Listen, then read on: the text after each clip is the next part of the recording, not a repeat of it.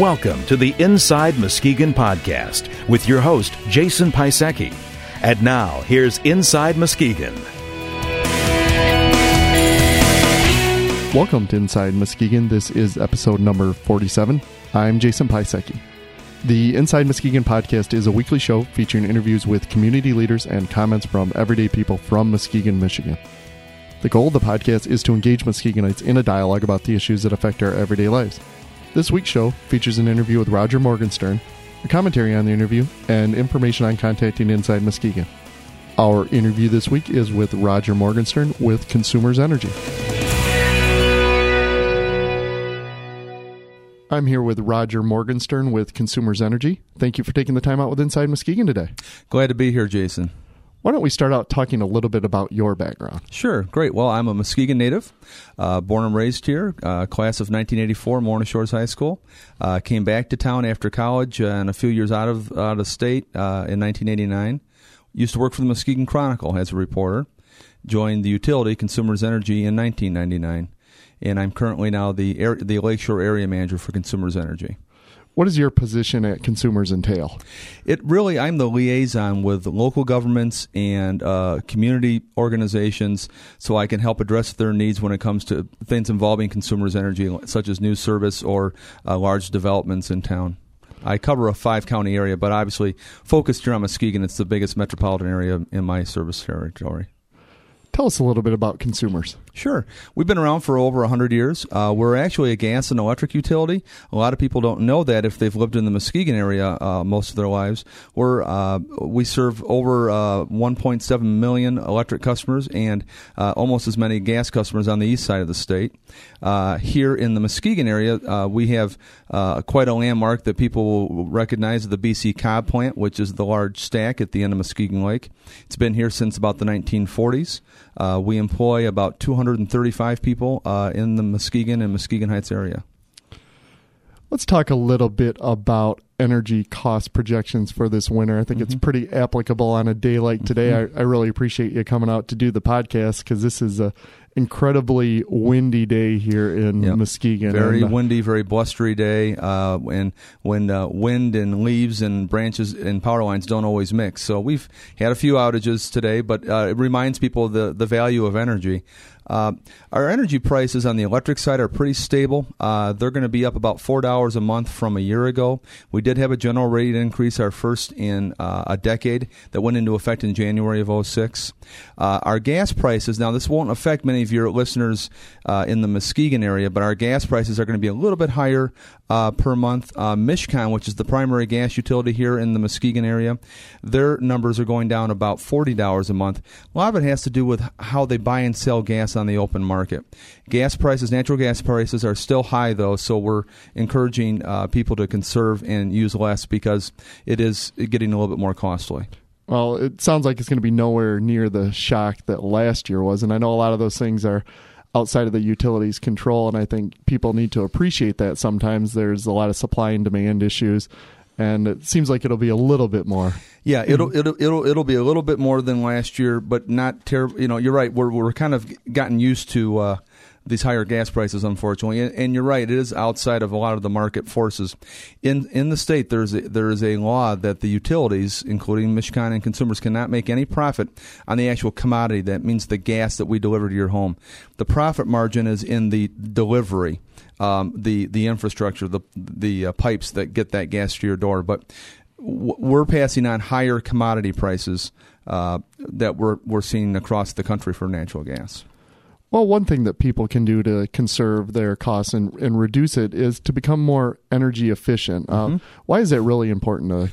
Well, it's very important because it goes right to your bottom line. You can see, in a business, you try to find what your payback is. And when you're doing things like getting a more energy efficient furnace, if you were able to replace your windows with like thermal pane windows that are drafty, you see that payback quite quickly within a couple of years.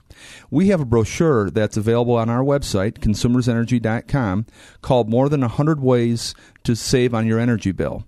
It's got some really good it talks about energy efficiency and ways to save on your electric and gas bills. what is the number one thing people can do if there's just one thing they say I'm gonna take care of it this year? Winter's coming up to save a little on the energy bills. Mm-hmm. I think the best thing is to dial down your thermostat. Dial it down at night. Dial it down when you're not home. And the easiest way to do that is to get what they call a setback thermostat. They can cost as little as $30 or $35. They're available at most local stores, and even I can install them. Not that I'm going to come to your home, but they're very easy to install. Basically, you can program them, especially in a working family. If mom and dad are leaving at 7:30 in the morning, the kids are going to school, even the dog doesn't need to be toasty warm at 72.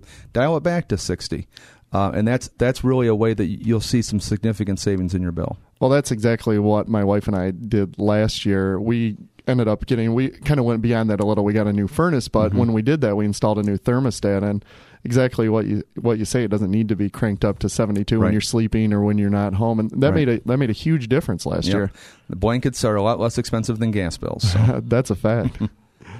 What is consumers doing in the way of alternative and renewable energy? We have here in Muskegon the Michigan Alternative and Renewable Energy Center, MERIC, right across the lake from you. Yep. What kind of initiatives are on the way at consumers to explore those areas? Sure. A lot of what we're doing, we're trying to give our customers choice by allowing them to purchase blocks of green energy, blocks of renewable and alternative energy.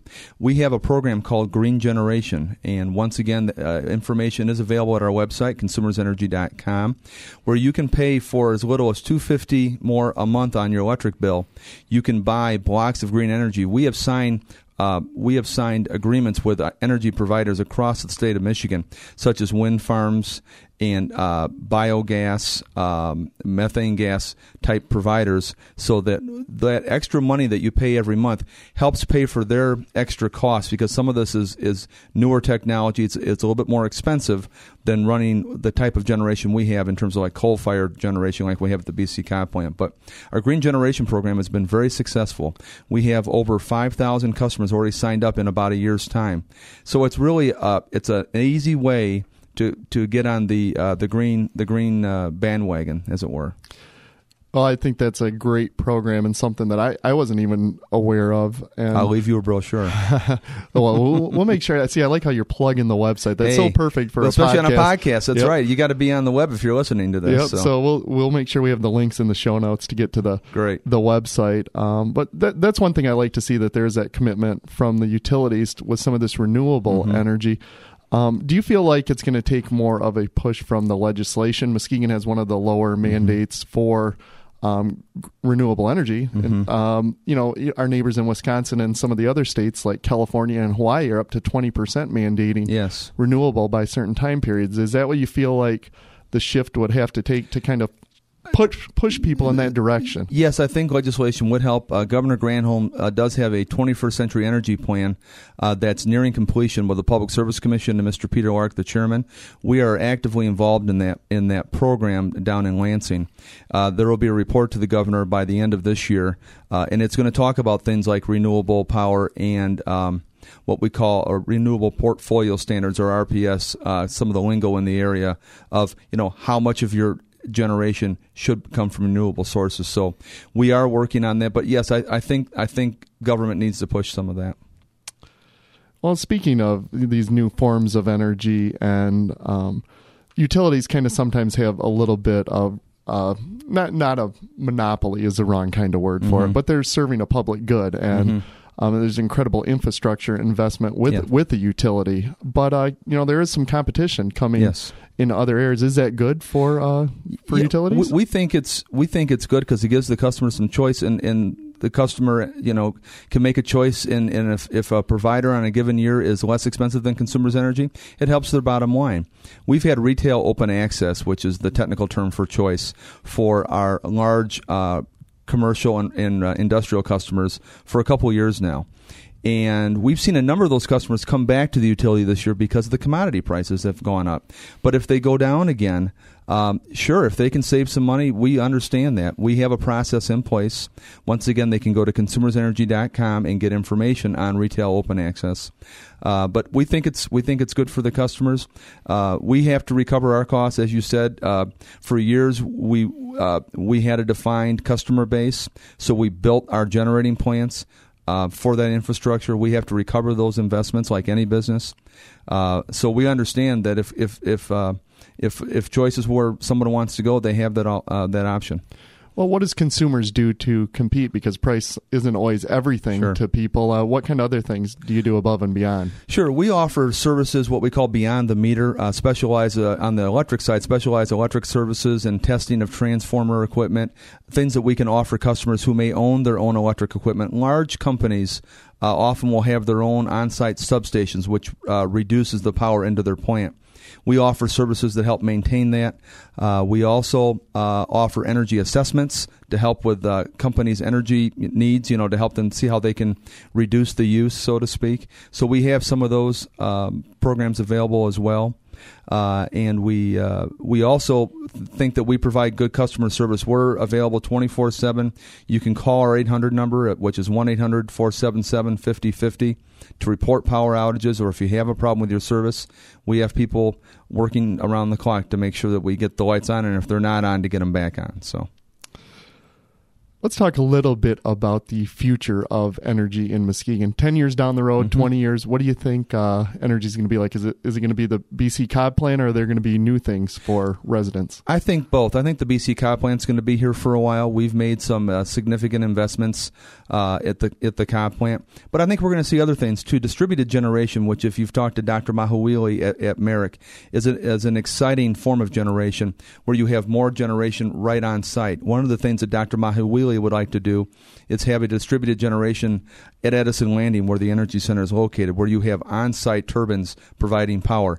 Now, there's a lot of technical intricacies that go with that. In fact, we're working with Grand Valley State University right now to see how that looks like as it relates to the utility. I think you're still going to see large-scale baseload generation around the state. I think you're going to see some new plants built, possibly in West Michigan, to help address the need, because our plants are aging. We have made investments in the Cobb plant, but parts of the Cobb plant are over 50 years old. There are reasons that at some point we're going to have to add more generation in the state.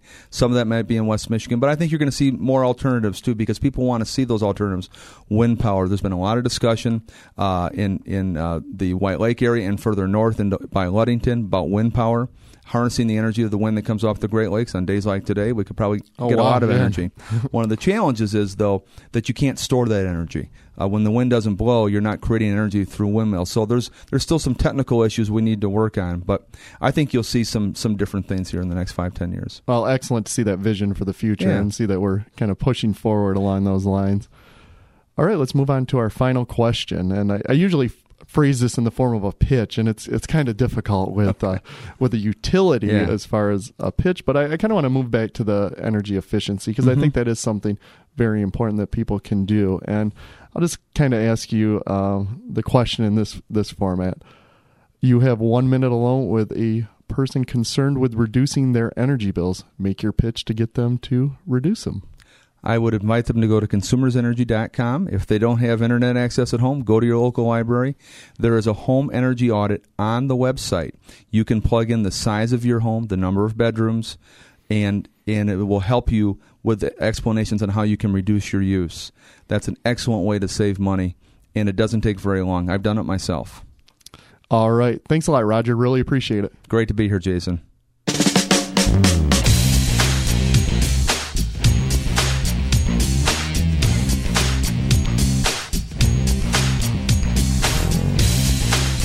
Consumers Energy is one of the nation's largest combined utilities. They provide 2/3 of Michigan's residents with natural and electric gas service. I appreciate Roger's openness to new forms of energy and competition. The open dialogue they have with Merrick speaks volumes about consumers' willingness to listen to the needs of the community. It'll be very interesting to see if Michigan follows the lead of California and Hawaii by legislating the use of renewable and alternative energy. In speaking with Roger, it seems quite apparent that they are up to the challenge when and if that day comes. Consumers' focus on customer service and responding to trouble quickly is essential, considering that growing competition and alternative energy may be on the way very soon. What I really liked is all the information that Roger pointed to and tips on how residents can reduce their energy costs. I think that is key for all of us to take a little bit of control and ownership and responsibility for keeping those costs under control. So for more information on Consumers Energy and some great energy saving tips, visit their website at consumersenergy.com. I'm going to move on now to some listener feedback. And for the latest feedback, visit InsideMuskegon.com. You can post your own comments to the site, view other comments, and even comment on their comments. Feedback can also be left via voicemail at 231-354-2332. When dialing, be sure to include the 1 and 231 and leave your first name and city in the message. That brings us to the conclusion of episode number 47 of Inside Muskegon. For more information, visit our website at InsideMuskegon.com. Inside Muskegon is produced by Jeremy Sear. For Inside Muskegon, I'm Jason Piasecki. Feedback is welcome at jason@InsideMuskegon.com.